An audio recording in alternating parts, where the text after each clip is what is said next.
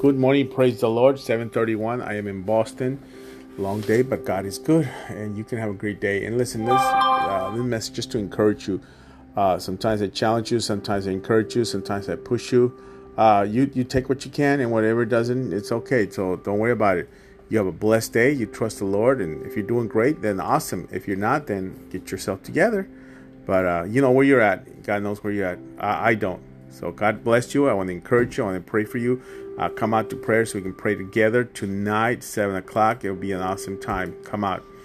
To encourage you is Matthew 6, 7, and 8. When you pray, don't babble on as the Gentiles do. They think their prayers are answered merely by repeating their words again and again. Don't be like them, for your Father knows exactly what you need even before you ask Him. God already knows what you need. God bless you.